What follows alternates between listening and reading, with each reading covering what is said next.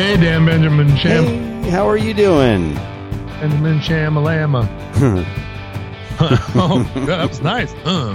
Yeah. Hi. Hi. How are you? I didn't do my normal hello because I knew it was you. Yeah.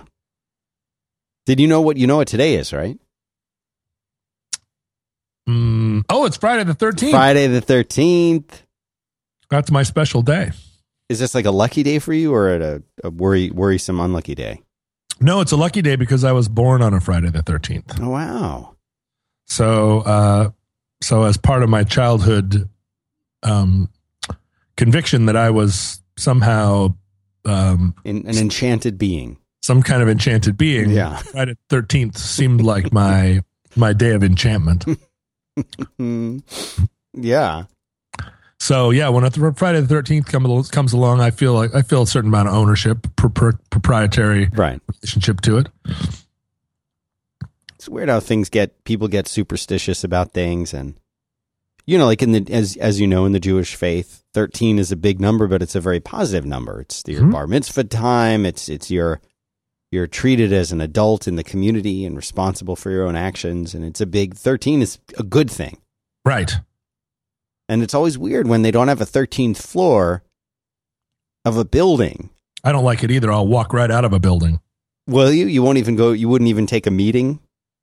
Because it's not the 21st floor, it's the 20th floor. Quit trying to sandbag me. Well, you're right. And here's the weird thing about it is, if you're counting floors, it doesn't matter whether you call the 13th floor 13 or 14, it's still the 13th floor.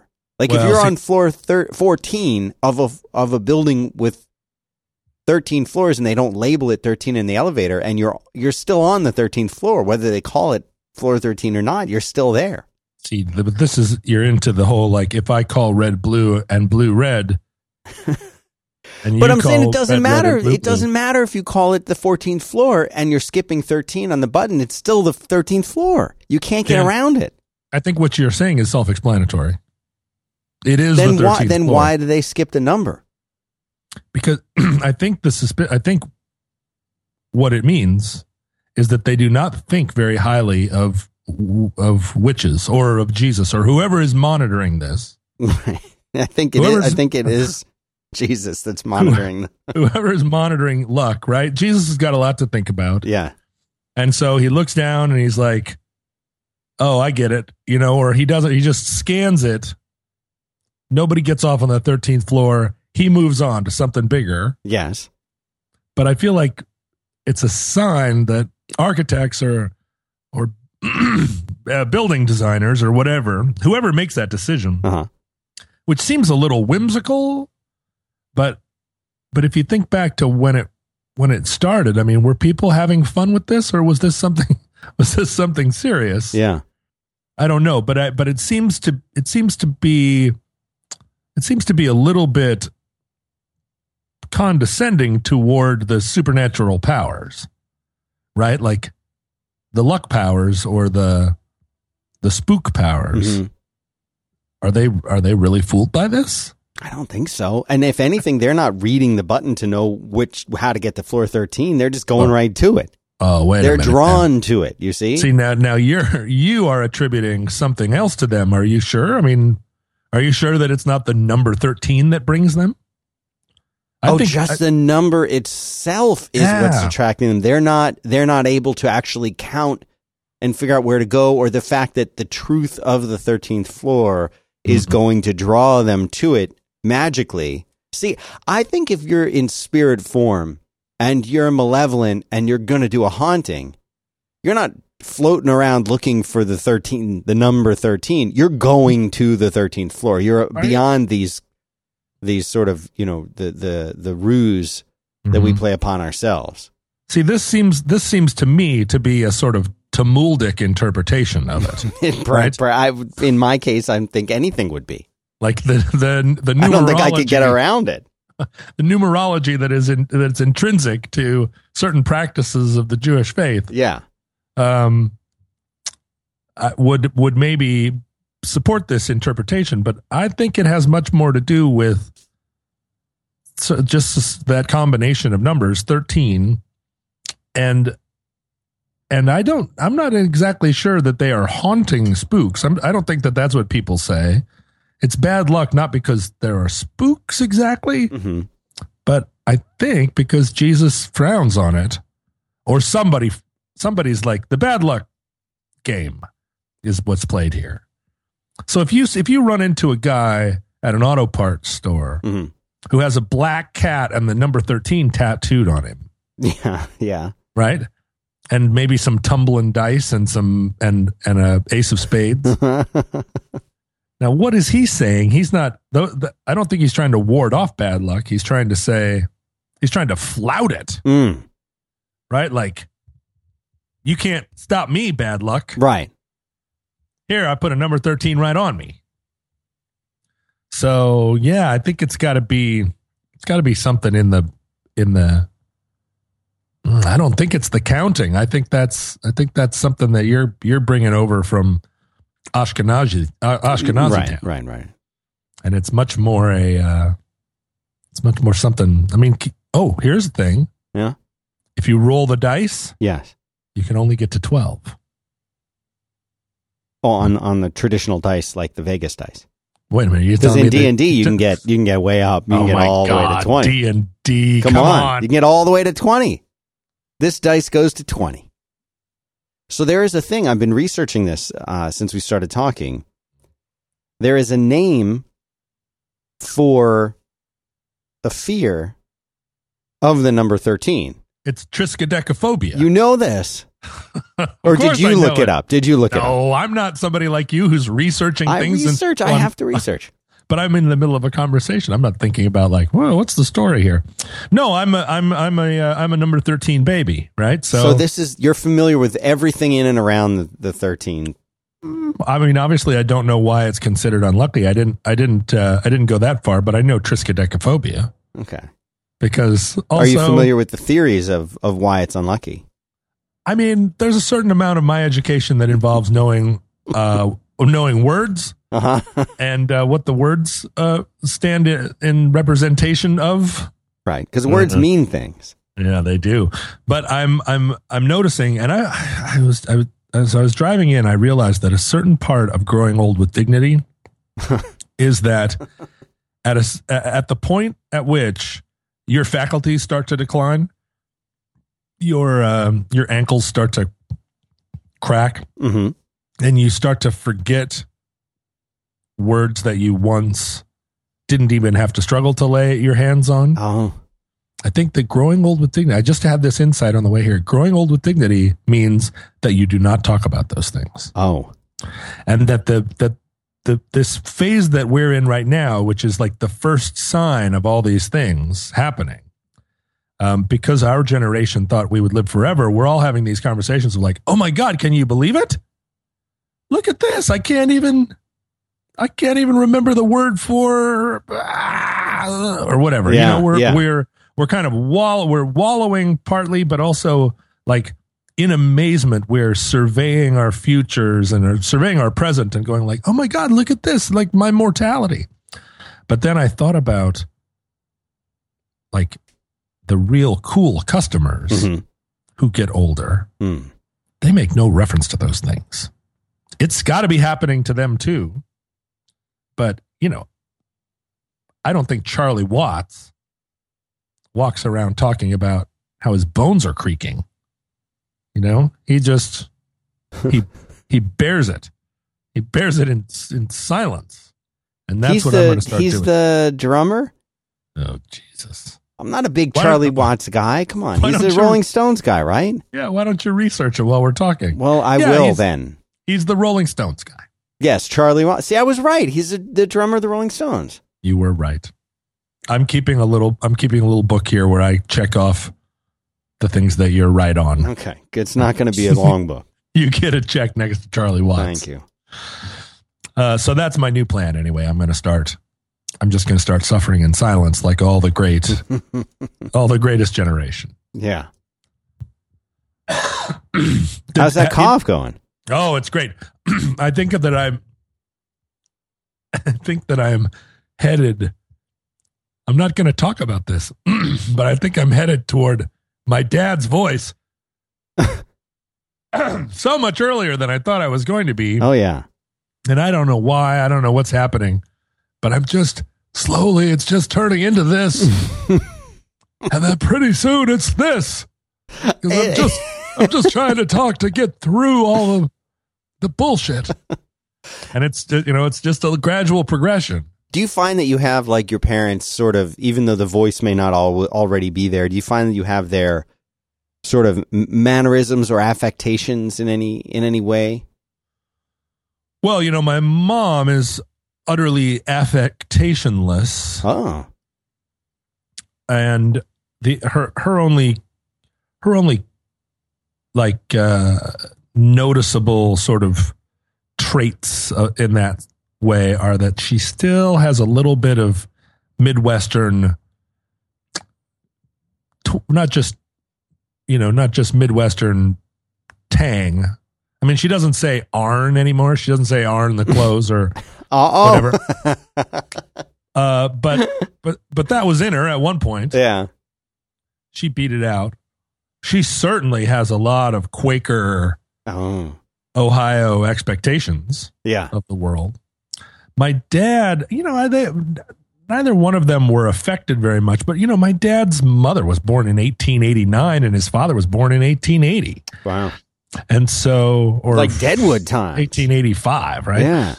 So I'm only one generation away from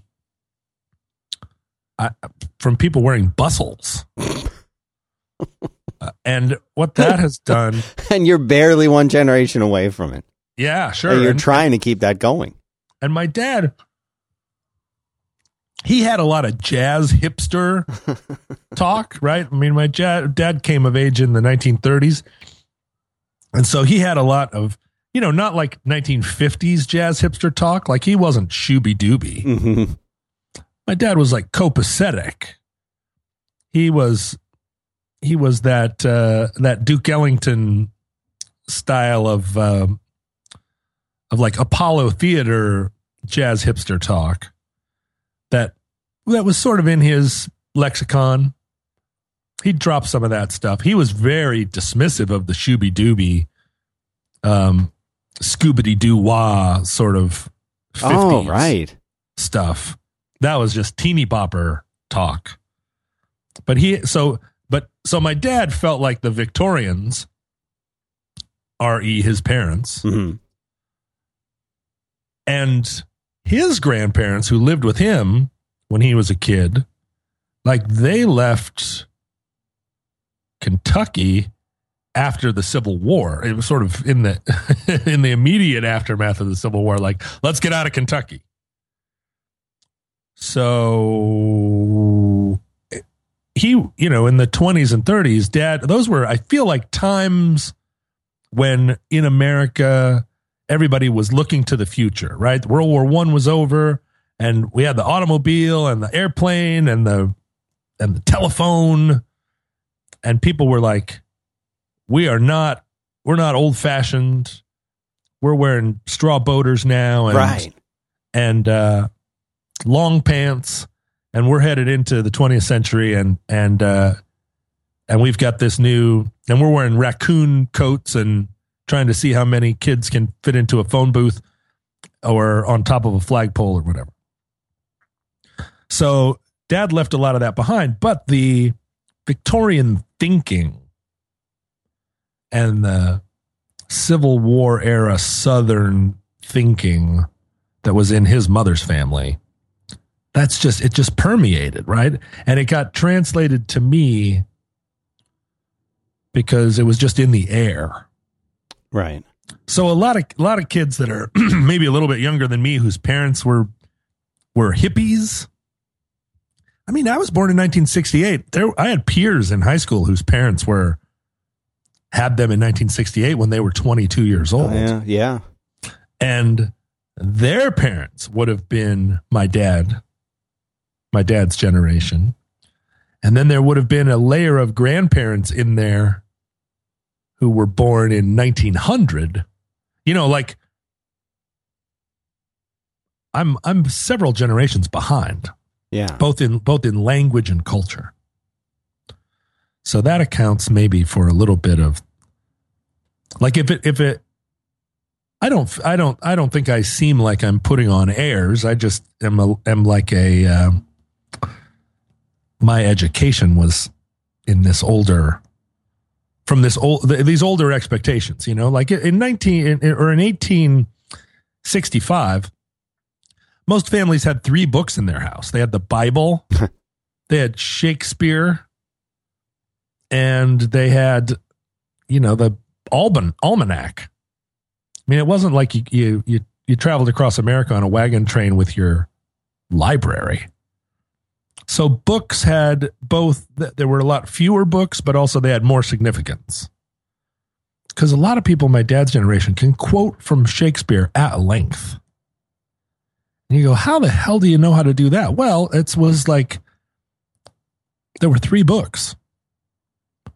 So yeah. They had a lot of time to learn those. Yeah, if you were if you like to read, you didn't have unlimited. My mom talked about going to the library and having it be a big deal, and she could check out just a few books, and her brother could check out a few books, and he would get Zane Grey Westerns, and she would get Louisa May Alcott. But when they finished with their handful of books, they would trade because they'd run out of books. And they weren't going to go to the library until the following week. And so they would each read one another's books just because they were starved. Which is a thing. I mean, how can we relate to that? You just researched triskaidekaphobia. Yep. And we're maintaining your end of the conversation, sort of. Come on. Took me 3 seconds to type in unlucky 13 in the wiki again and click the Wikipedia entry. Click the wiki. That's all you got to do. We would like to say thanks very much to our sponsor, Blue Apron. Blue Apron's mission is to make incredible home cooking accessible to everyone. They achieve this by supporting a more sustainable food system, setting the highest standards for ingredients, and building a community of home chefs. Hey, that's us, right?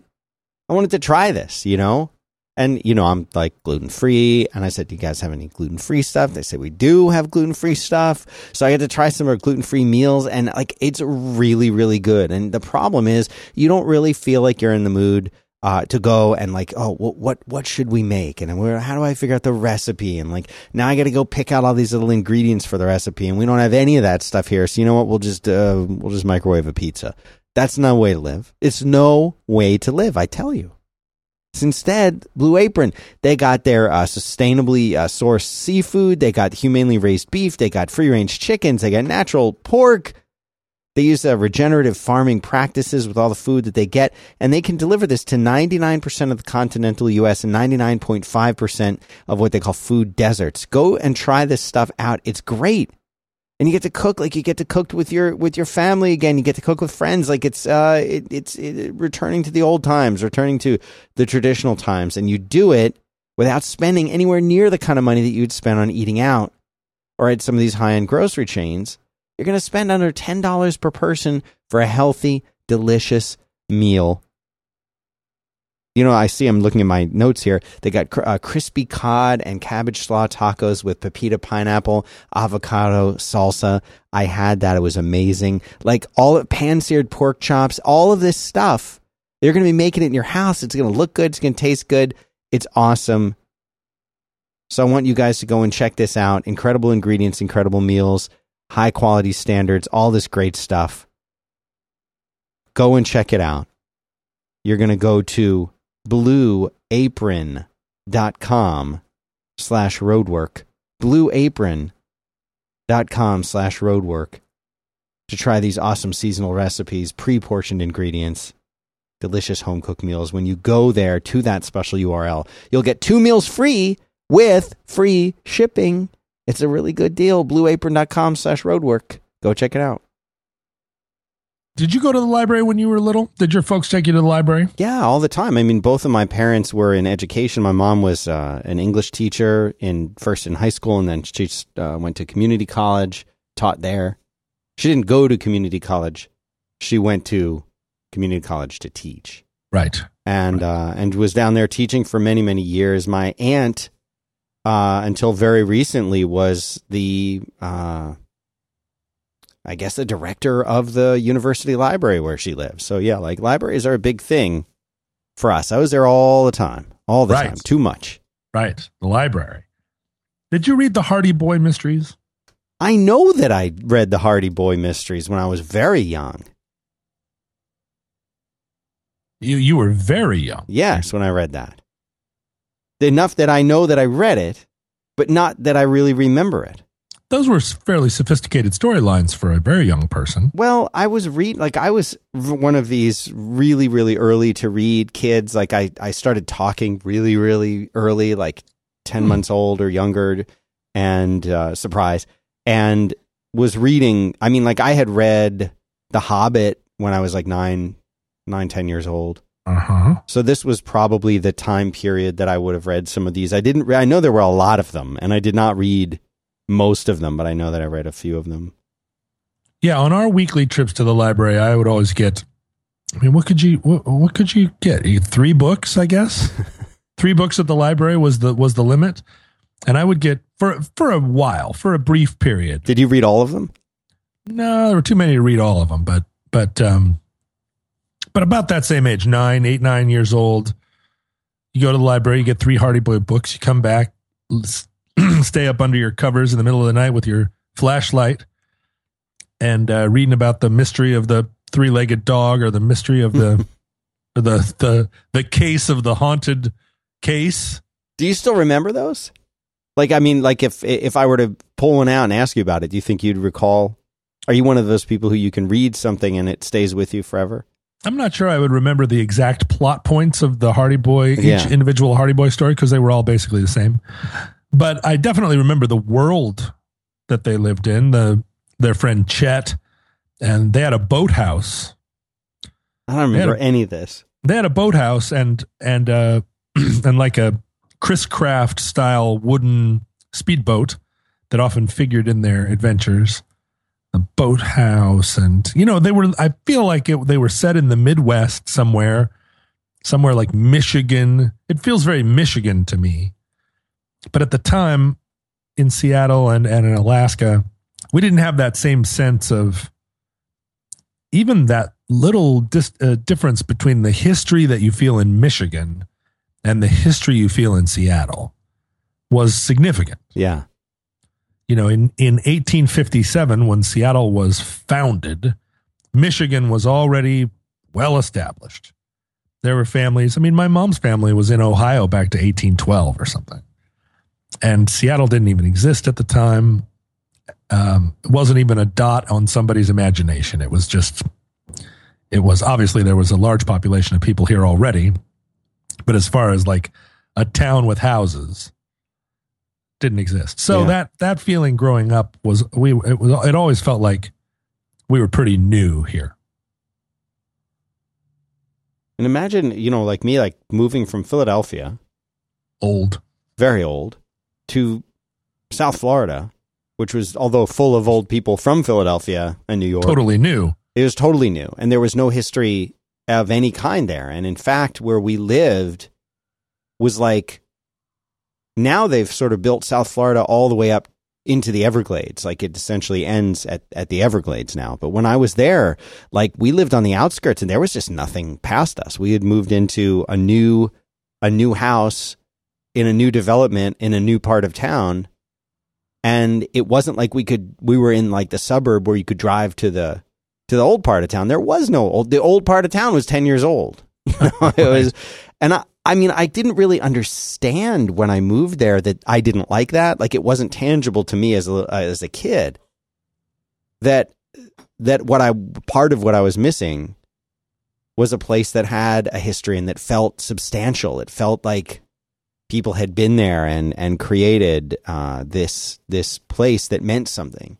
Yeah. And it's really weird going from a place where, like, I got to see like the Liberty Bell, and like I think I have a memory of touching the Liberty Bell. Oh, back when you could touch it. Yeah, and then later they put it sort of behind this really hardcore plexiglass thing. But I vividly remember that, and going to the Franklin Institute and the art museum where the Rocky ran up and down the steps, and for our international listeners, and it was it was very much a place with just tons and tons and tons of history. You couldn't escape the history.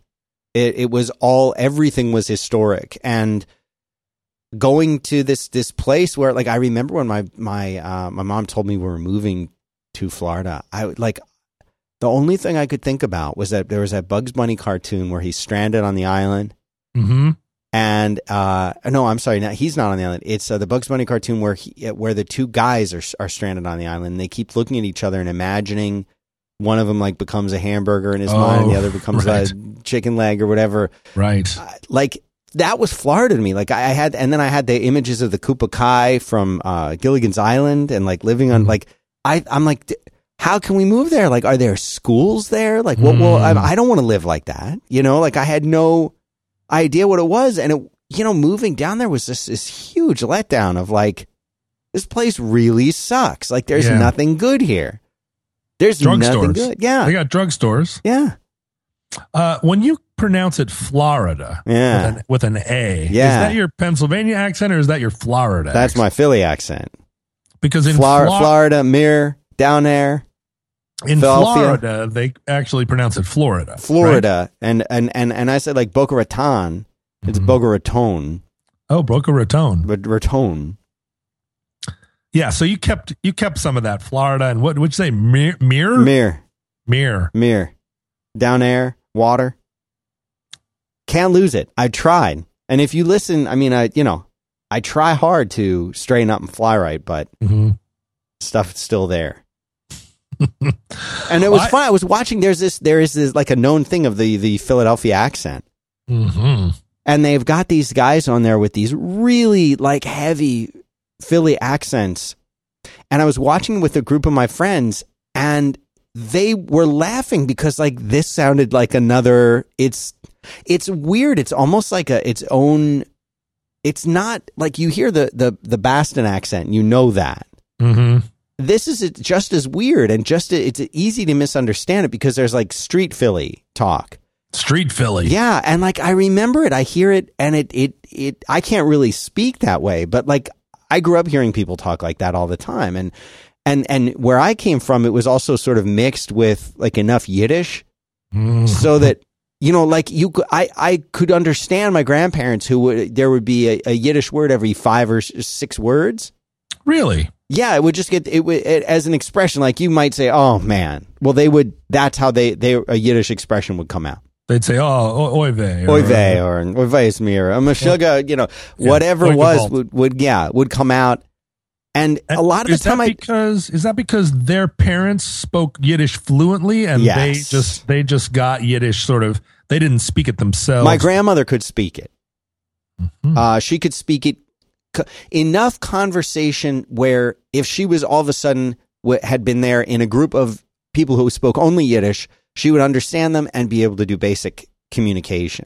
Wow. But because, there's so much expression with it, and so much gestures and inflection and meaning that comes through, that even though I couldn't understand necessarily what they were saying, I got it. Oh, sure. But when I was younger, they would use this to communicate with each other about me directly in front of me, the way that, like when your kid's like 2 years old, you can be like, the present that we're not going to talk about right now. You're like, oh, right. And then your kids learn to spell, and you're like, well, now we can't hide it anymore. Well, they would do that, and they would speak Yiddish.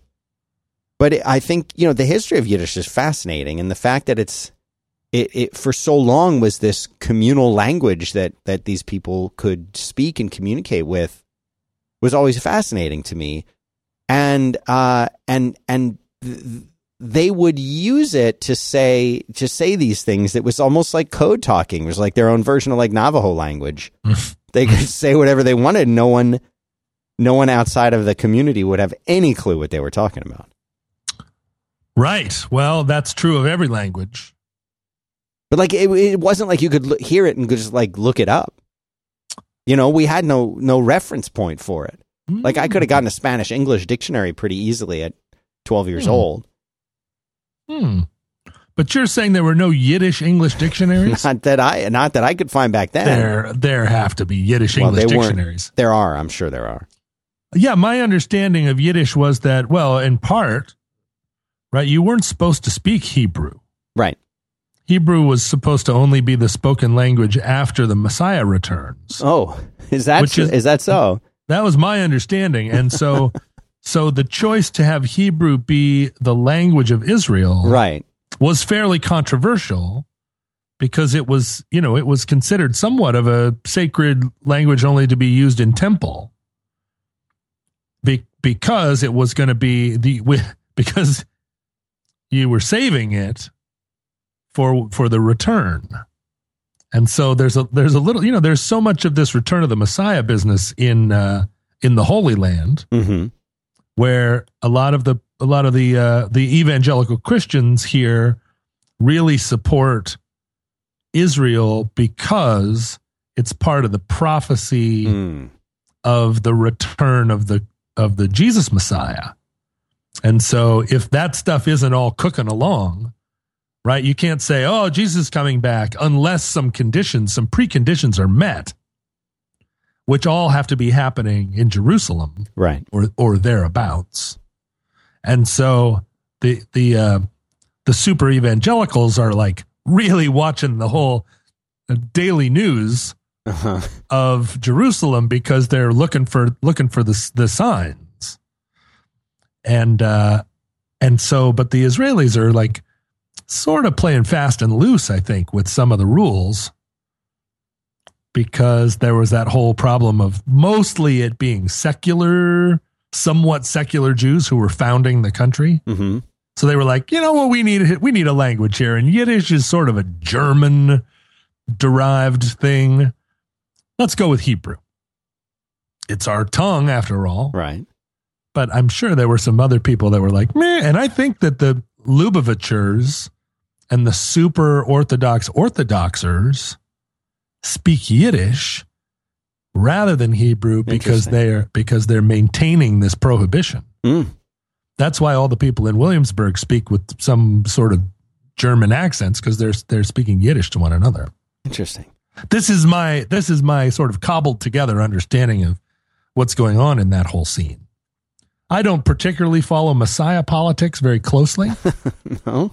Because I also feel like on the other side, like ISIS, not the other side, I don't mean to suggest that there are two sides, but I'm saying like sort of over, let's say on the other side of the River Jordan. Let's say that's what I meant. Okay. On the other side of the River Jordan, there's also a lot of Messiah. There are a lot of rules about it. And I think one of the things that has to happen is a caliphate has to be restored. And that's why ISIS has such a broad appeal to young people in the Muslim world, because once the caliphate is restored, then the Messiah clock is ticking. And it can't really get ticking until you reestablish this, the kingdom on earth. Oh, right. So here we all are, and those of us living in a secular life are sort of caught politically between all these different Messiah versions, where it's like, well, until the man in the yellow hat comes, right, then Curious George cannot climb to the top of the banyan tree, which is the sign of the return of the prophet. The return of the prophet, who is going to immediately write on the subway walls. And then we're all gonna dance the Watusi, and then the chosen ones float up, generally. And the rest of us sinners just percolate down here. Yeah. Till the blood wave. And the Cthulhu. Were you raised with religion or religious beliefs? Well, both of my parents invented their own religion, and my dad's religion did not resemble my mom's religion at all, which was not really problematic, because both of them felt like my mom, maybe more than my dad, felt like they had invented the right religion, but it was the correct version. And so the fact that, from my mom's standpoint, the fact that my dad didn't understand was just par for the course. But my dad practiced, my dad grew up in a very Japanese culture because there were a lot of Japanese in Seattle, and my dad had a great affinity for them because they were the better basketball players. And so, of course. So my dad practiced a kind of ancestor worship that I think he picked up from his his sort of casual Shinto exposure, because all of the Japanese kids, all of the, the Nisei here, or the Issei, whichever the second generation is, they were all secular too. It's not like they just had to go pray at the shrine on Sunday, right? And they wanted to go play baseball too. But my dad picked up a lot of that ancestor worship, and so he just talked to his mother and then eventually his sister, his grandparents. I mean, as people died that he knew personally, he just entered them into the roles of who he was kind of praying to, but it was very irreverent. But he did it. It was his own practice, right? He didn't just do it for show. When he was alone in his house, he would walk around talking to his ancestors. Yeah. And, maybe leave them little burnt offerings. I'm not 100% sure. He was irreverent as fuck about it, but also was practicing some strange religion. I'm not, he wasn't an animist. He didn't talk to trees, but he did feel like his pets which were always cats. He felt like his cats were his friends and had superior knowledge. I mean, he pieced it together out of a lot of different traditions. But I mean, I watched him very carefully as he got ill and died, and he never said like, he never got any more religious than he'd been before. I think there was a little bit when he was at the old folks home. There's a whole business, like not just business, but like an industry of people preying on old people in this country. Mm-hmm. And you wouldn't be aware of it until you were close to an old person, because they are inundated with phone calls and now emails and letters in the mail offering them all these things. And there are psychics that prey on them. And there are in a way, the Publishers Clearinghouse is an institutional way of preying on old people. But there are all these other ones, people calling them and saying, like, timeshares are a way of preying on old people. There are these fantastic offers, and all these old people kind of sitting around in their lazy boy recliners, mm-hmm. wondering if they did enough for their kids, wondering if they had made a big enough impact on the world.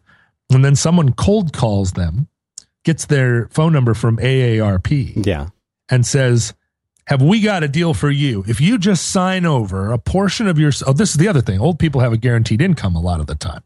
Retirement and Social Security. If you just sign over some portion of your Social Security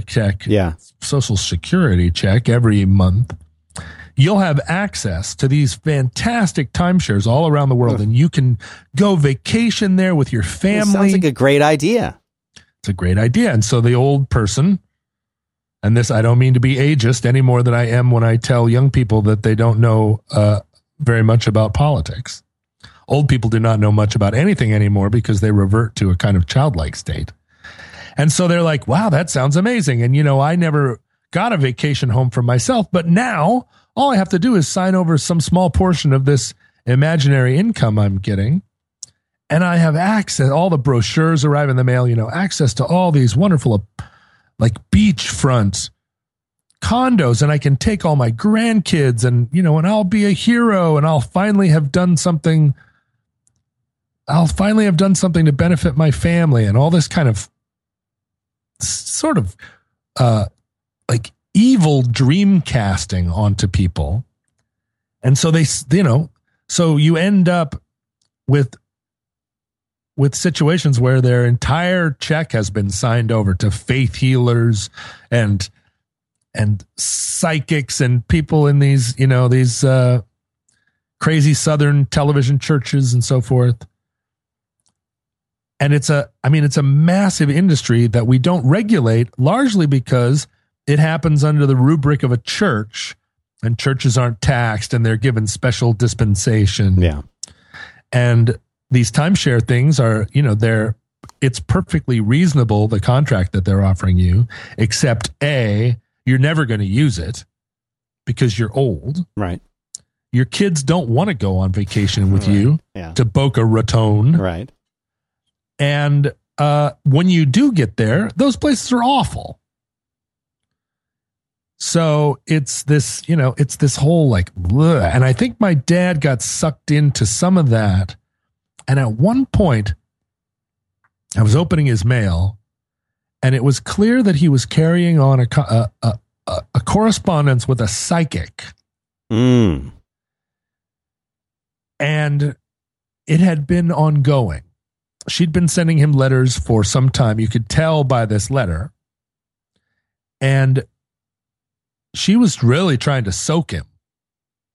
And I looked her up, and she's this whatever licensed and registered psychic somewhere. You can get licensed as that. I don't know. But I mean, it's not like she was just some scammer working out of her car.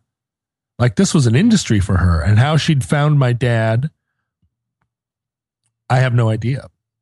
But my sister practices a kind of religion of that's one of these mishmashes of Buddhism and relentless positivity and also like think into action, right? If you like The Secret, if you imagine a thing and are direct and positive about that thing, you will manifest it. Right. It will become true by virtue of the fact that within the universe there are energies that you can collect and use. But my sister is very authoritative about it. She's not somebody that's sitting around in a dream state. She is out there wielding that philosophy like a flaming sword. Mm. And I used to mock her relentlessly, but boy, she's actually, if anyone can be said to have manifest things in their life, boy, my sister has managed to do it. And of course it confirms in her the truth of her outlook. And my dad had some of that too, although he always sort of stopped short of using magic. But so I waved this letter in his face and was like, "What the hell are you doing, you dumbass?" And he was like, "Well, she told me that I was going to come into a lot of money." And I was like, "Yeah, is that right? What a surprise she told you that." And then he bought a timeshare. And when I found out about that, I didn't want to deal with it. Yeah. So I called my sister and I said, "Guess what? Dad bought a timeshare and they've like attached themselves to his money." And she immediately got in her car and drove to where I was with Dad. Wow. And she got on the phone with the timeshare people. And she basically verbally threatened them with like federal crime, like a federal prosecution. She went after them in that way that only she can do. Yeah. Where it was very polite, very formal, very, very strict. And she said, "You will return every cent that you've taken from him. You will cancel this and never contact him again. You will." She just went down, did the following things. And, she got the argument from them and I get this argument when I call those people, and eventually I get tired of arguing and go, "Okay, you know what? Like I tried to cancel my alarm company a couple of weeks ago, and they were like, "Well, in order to cancel your alarm contract, you have to write us a letter." Oh, you know what? I remember that last time I had to do that. Yeah. You have to write us a letter. Tell us why you want to cancel the contract. And a month later, perhaps if you have written the letter correctly, we will deign to cancel this contract written in blood where we're providing you a shitty service. And I argued with the guy for 45 minutes and made no headway with him, and eventually was like, fucking fuck you and your company, but fine, I'll do whatever. Right. You can only demand so much satisfaction. And isn't that ridiculous, though? If the person's just like, well, this is standard practice. So what happened with the timeshare? My sister does not. Somehow she is not, she's not swayed by that kind of thing, not dissuaded by it. She just stays there in that space with the customer service agent, ratcheting it up, always asking to speak to their supervisor until she arrives at the last best place. And then just with a diamond tip drills into because what she's doing is imagining the script that they're working from and knowing that somewhere in this organization, there is someone with the authority to do what she wants. Right. And so she just drills like a dentist's drill until she finds the nerve. And then she just sits there. She doesn't drill any further. She just sits and pulses on them. And I've watched it 1,000 times. I have no idea how she does it.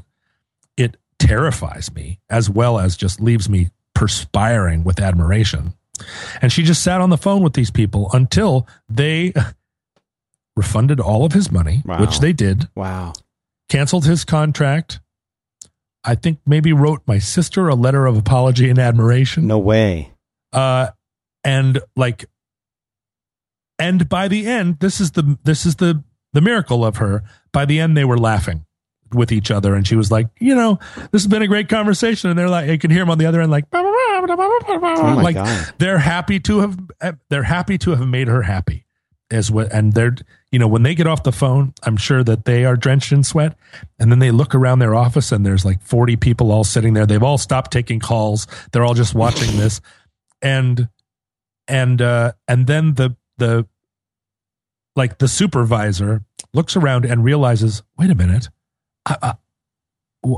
I'm not supposed to have done that. Like that. How did that happen? Like it is a kind of psionic power. Yeah. I don't know. I really don't know how she does it. If I could have that, my life would be so much different, because all that dread that you have about dealing with that side of corporate life. I mean, my sister doesn't have any dread. She longs to call customer service agents. It's like right up at the top of the list of like, and do I get to call a customer service agent today? And basically like take their clothes off one by one and look at their clothes and look at the tags in their clothes and, sort of talk to them about their choices. And then at the end, they're naked and they're holding out their wallet to her. Ugh. But so that was my dad's religion, was basically if you stuffed confetti into a t-shirt cannon, and the confetti being pieces of every religion in the world, shot it into the air, and then collected the confetti as it came down in a Tupperware container. What you had in the container would be my dad's religion. Most people don't have that much of an open mind for it, especially not people of that generation. Well, I think that's pretty unique. My dad's dad was a minister. Even more unique then. Was a minister, and when my dad was born, he was born in the church where his father was the I guess minister, right? It was his church, and it was in Frederick, Maryland.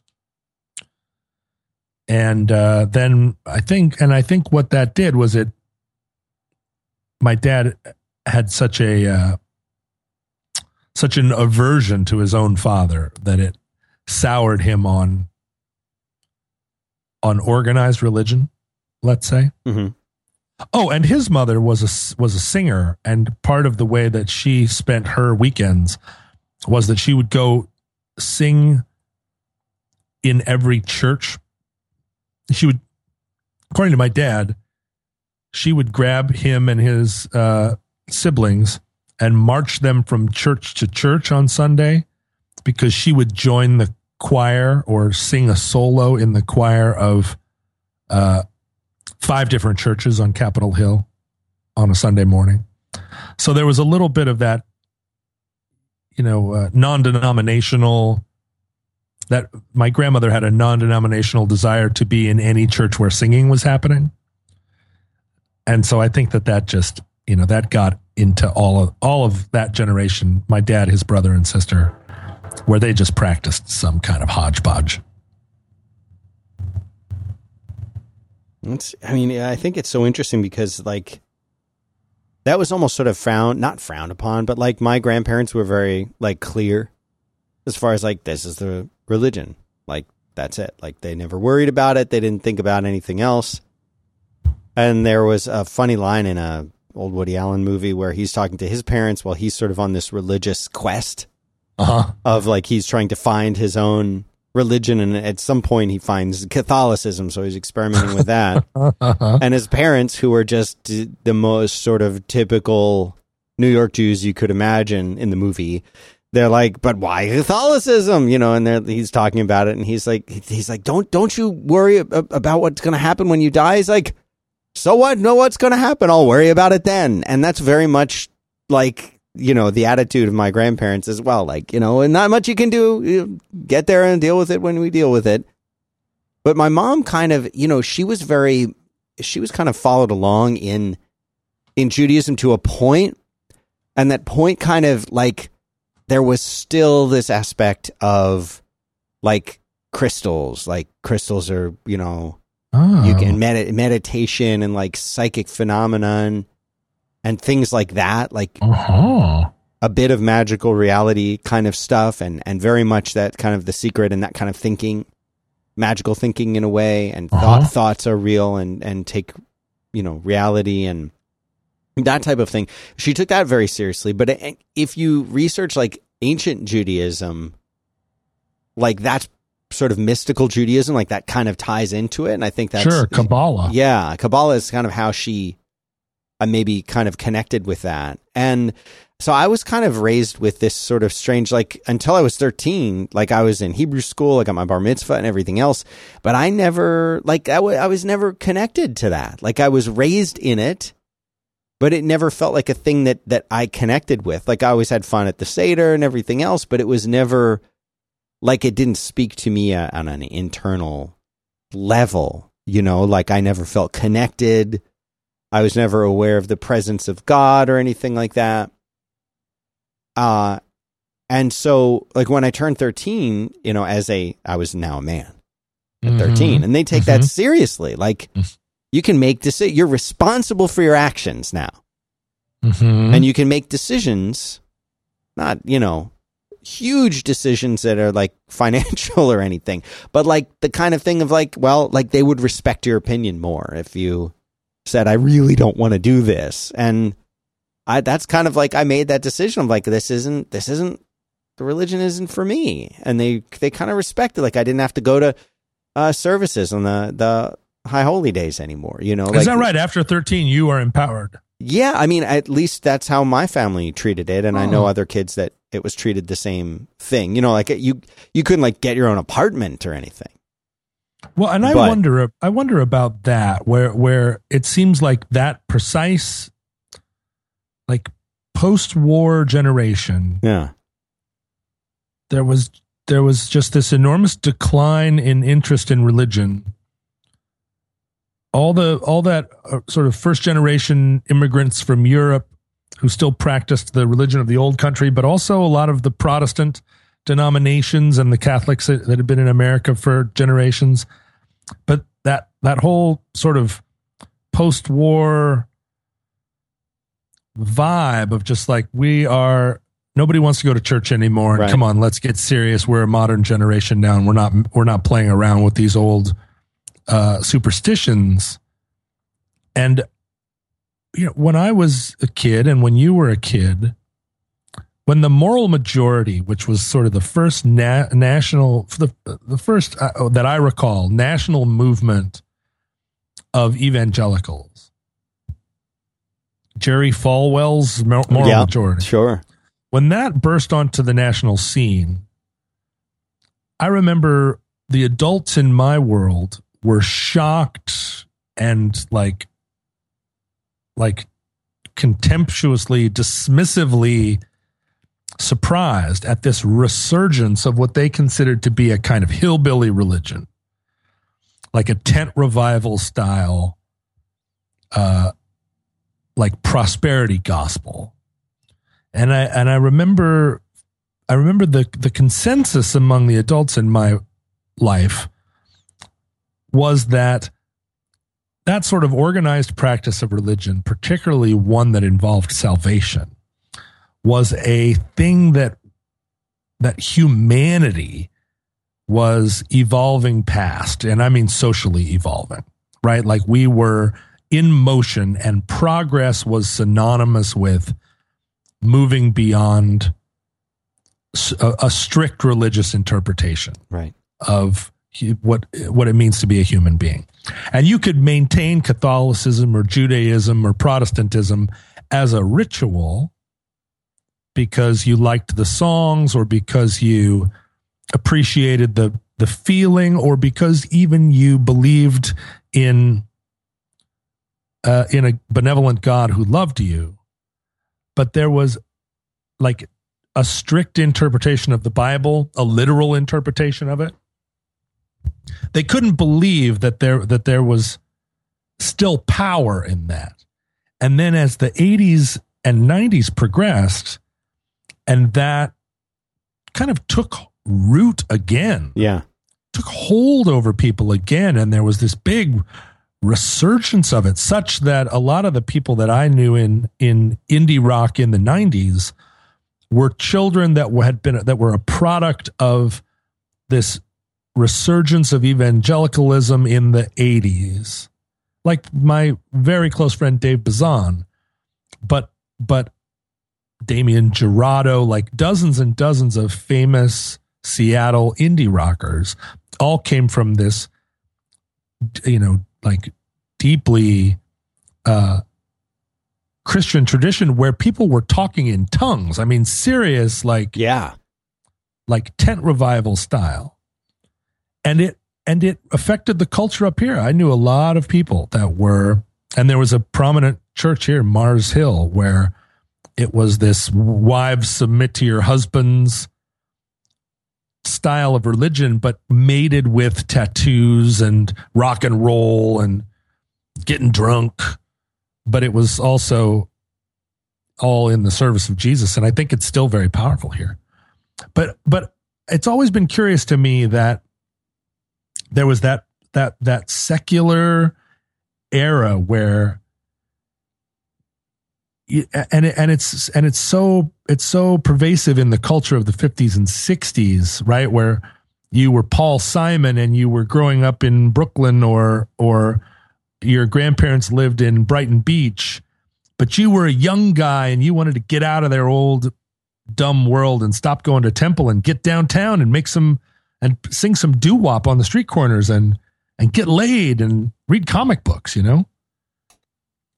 And then this weird return to it, post-hippie, Reagan era return to this like what felt like a real backsliding. We would like to say thank you very much to Mack Weldon, whose slogan is, Mack Weldon is better than whatever you're wearing right now. And this might be true. They believe in a smart design, premium fabrics, and simple shopping. The website couldn't be easier to use. You go there and you see exactly what they have. There's not like, oh, I got 20 pages. No, it's like, this is what they make. Boom. It's right there. It's simple. It's straightforward. You pick the thing. Oh, you want some new underwear? You want a t-shirt? You want a hoodie? It's right there. You pick it. You pick the color that you want, the material you want. Done. All their products are naturally antimicrobial, which means they eliminate odor. They're the most comfortable underwear, socks, shirts, undershirts, and hoodies, and sweatpants you will ever wear. And they want you to be comfortable. That's their goal. That's a whole goal. So you get to try it out. If you don't like your first pair, you keep it, and they still refund you. They don't even ask you why. Not only do they look good, they perform well. You go work out, you go hang out. I will put out there, I think you could go on dates wearing this stuff, and maybe you should. MacWeldon.com is a place to go, and you'll get 20% off using the promo code ROADWORK. Support the show, improve your wardrobe. Mac, M-A-C-K, MacWeldon.com. Promo code ROADWORK to save 20%, and you get to keep that first pair no matter what. Thanks very much to Mac Weldon for making this show possible. You know, when I went to college, I went to Jesuit school, and what is that? That was the university that you went. That was Gonzaga University.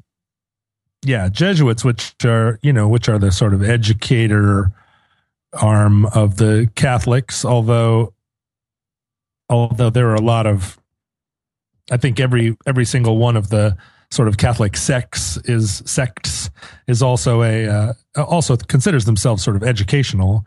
Just depends on who you're educating. Mm-hmm. The Jesuits were like a counter-Reformation group, and then they went to America and took it upon themselves to convert a lot of the Native Americans to Catholicism. But they were considered sort of somewhat the intellectuals of the Catholic Church. Our current Pope is a Jesuit. But I went in with a big chip on my shoulder about it, just thinking, okay, here I go. I'm going into a monastery, basically, and all these priests are living together in a dormitory. Some of them old men who've lived their whole life in a kind of like in a setting where they were college teachers, but also like never left the dorms. And one of my first classes I took at the college was an Old Testament class. And I sat in there that first day pretty smugly, and the teacher walked in, and he was in his priestly collar. Really? And he was portly, and he was covered with dandruff and chalkboard chalk. And I was like, this is too much. This is too perfect. And he just started right off like, what is the Old Testament? And I was super smug and raised my hand kind of, I already had my feet up on the chair in front of me, and I was like, this is the Word of God. And he said, no, I see where you're coming from, smart ass. But no, the Old Testament is a long series of oral traditions of many, many tribes throughout the sort of distant prehistory. And I immediately took my feet off of the chair in front of me and sat up and was like, really? I didn't know there were priests that were coming at it from here.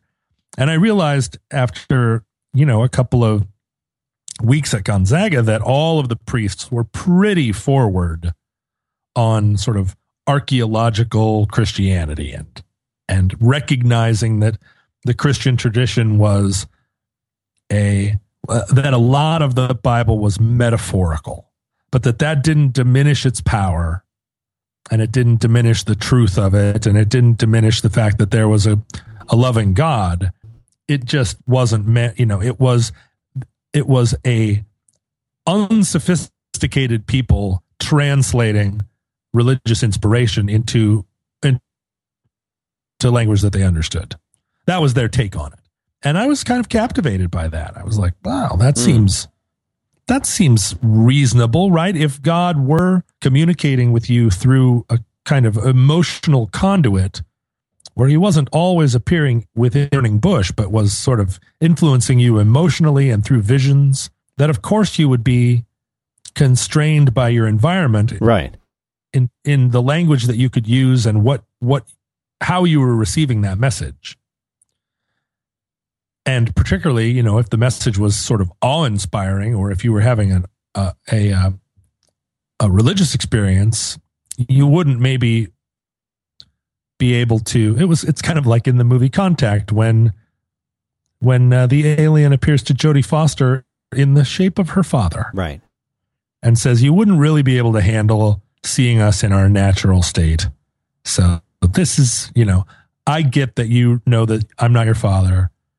I'm just here to kind of make this handleable for you. Right. That was pretty Carl Sagan-y, and I think Carl Sagan was tipping his hat to this archaeological Christianity notion of like, yeah, right. I mean, God is just kind of, he's appearing as in a way that hopefully you understand. And so that was appealing to me. And that felt like, look, if these priestly orders where they are still maintaining celibacy and they're still practicing a lot of the really like they're practicing tenets of the faith that truly require a lifelong commitment and a lifelong sacrifice. So they're taking this very seriously. They're not saying like, oh, it's all a metaphor and it just means be cool to each other. You know, it's like no, Catholicism's real and we believe it all the way to the fact that we don't eat meat on Fridays. Right.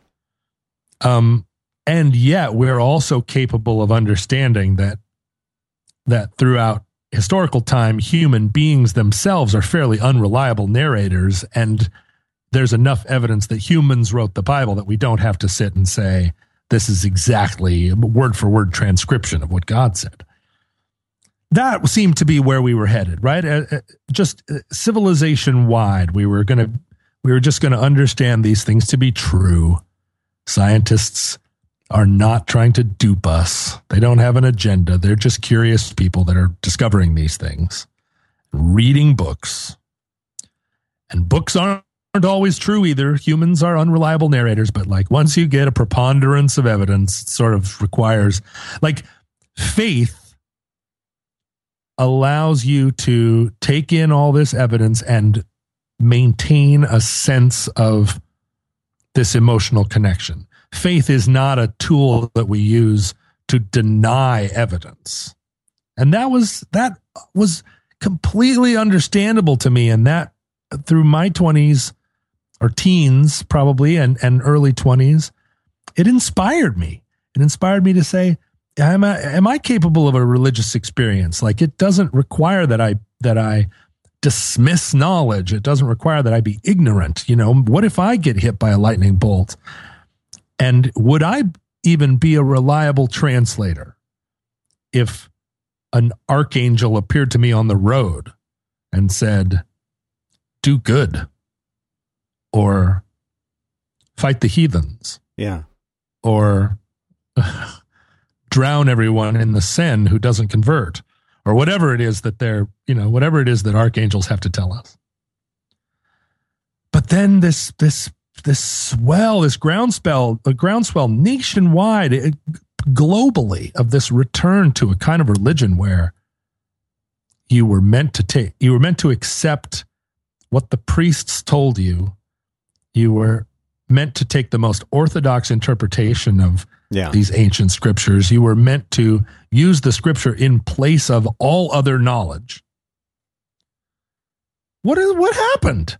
Like, seriously, what happened? We were going so good there for a while. Like, we harnessed the atom, mostly. We have, we almost have microwaves that can cook to the center of a lasagna. We haven't yet met that challenge completely either, but we're close. Some microwaves don't even spin anymore. They don't have to. So, I mean, what do you make of it, Dan? Like what happened? It seemed to me at a certain point that, I mean, I guess you and I were raised in a time when it seemed like civilization was progressing linearly. Yes, I know exactly what you mean. Things were getting smarter and better and more reasonable with every passing day. And it included, like, we had more civil rights now. Right. We had greater understanding of how the universe works. I mean, remember, when we were kids, we had no idea that the Gulf of Mexico represented an asteroid impact. Like, the whole notion that the dinosaurs were killed by a giant asteroid impact happened in our lifetime. The whole notion of tectonic plates, right, it happened within our lifetime. So we were discovering major things, and it seemed to point in a direction. And now we're living in a world where all the major conflicts are happening between religions that are trying to go back to like some core belief from 1500 years ago when people wipe their butts with their hands. Right. And I don't know what the appeal is, and I don't know what was so scary about science that sent everybody chasing back to this voodoo. And I don't know what the end result is. Like Ted Cruz was a major candidate for the presidency this year. And I think that he believes that God is talking to him. I know for a fact he does. God is talking in his ear. And this is a national political figure that we thought maybe was better than the narcissistic lunatic who ended up beating him. Right. I mean, at least Donald Trump doesn't think that Jesus is talking to him. But we're engaged in this battle for the hearts and minds of half the world with this. I mean, I guess ISIS is, we inflate their importance, but they're making a broad appeal to hundreds of millions of people that they're God's government on earth. Yeah. And just within Israel itself, it's just like, what is going on here? Are we seriously fighting that? Is this what we're fighting? I don't get it. Dan. What? Please don't ask me to explain that. Well, what happened? I don't know. A lot happened. There were a lot of plane hijackings and things. A lot of things changed, right? Yeah, I guess the threat of nuclear war was so scary to everybody. It was scary to me. Yeah, very scary. Oh, I used to wake up in the middle of the night sometimes when I was a kid, when I was, remember that movie The Day After? When that came out? The Day After? There was a big, what's popular, like zombies are really popular today. Mm-hmm. When we were kids, anything about nuclear war was really popular. Well, yeah, popular being a weird way of putting it, but yeah. Well, as far as movies and fodder for discussion and in the popular news and... Right. But do you think that turned us against science? It turned us against science for the sake of science. We had during our Skype issues a few minutes ago, I was reading an article while I was waiting for your internet to recover itself about, I don't know how to say the Teller Ulam design of the hydrogen bomb. Oh, I see. And I'm thinking about this stuff because I recently watched Dr. Strangelove. Right. And they talk about all of this stuff and the idea of a doomsday bomb and all this. But that movie was made in the early to mid 60s, somewhere in there, 64, 65. Oh, I thought earlier. I thought it was, sure. I'll have to it was 61. No. I know it wasn't 61. I'm looking it up. It's 1964. Oh, it was 64. 64. Oh, what do you got? But, to me, a part of it is because it's a black and white film. Mm-hmm. But it feels like an old movie, but it still feels like a movie that I can connect with. It doesn't feel like it's a movie from my parents' time. Right. It doesn't feel like It's a Wonderful Life or something. Well, no, it felt, I mean, the first time I watched it, which was in the 80s, it still felt seditious. Right, yes, perfect word. I couldn't believe that it had come out in 64 because I had this idea that, that the terror of the Soviets had dispelled all irony from the national conversation. You couldn't talk that way because it would be sedition. Yeah. But it's hilarious, and it is, and it described the world that we grew up in too. Very much described it. Right? I mean, War Games, a very influential movie on both of us. Oh, yes. It described the exact same scenario, except it starred Matthew Broderick instead of, George C. Scott. Right. But yeah, this idea that somehow that we had harnessed the atom and it had immediately turned us created the specter of global annihilation. Maybe that was too much for everybody, and the comfort of reading tea leaves and burnt offerings and bags full of magic stones and burning bushes and golems, that just seemed apprehendable or better or more easily taken in than the idea that the notion of mutually assured destruction. I mean, I still struggle to understand mutually assured destruction, not the concept, but that anybody could have such a religious faith in such a crazy doctrine. Right. Like, mutually assured destruction is so much crazier that maybe maybe Zoroastrianism seemed more reasonable.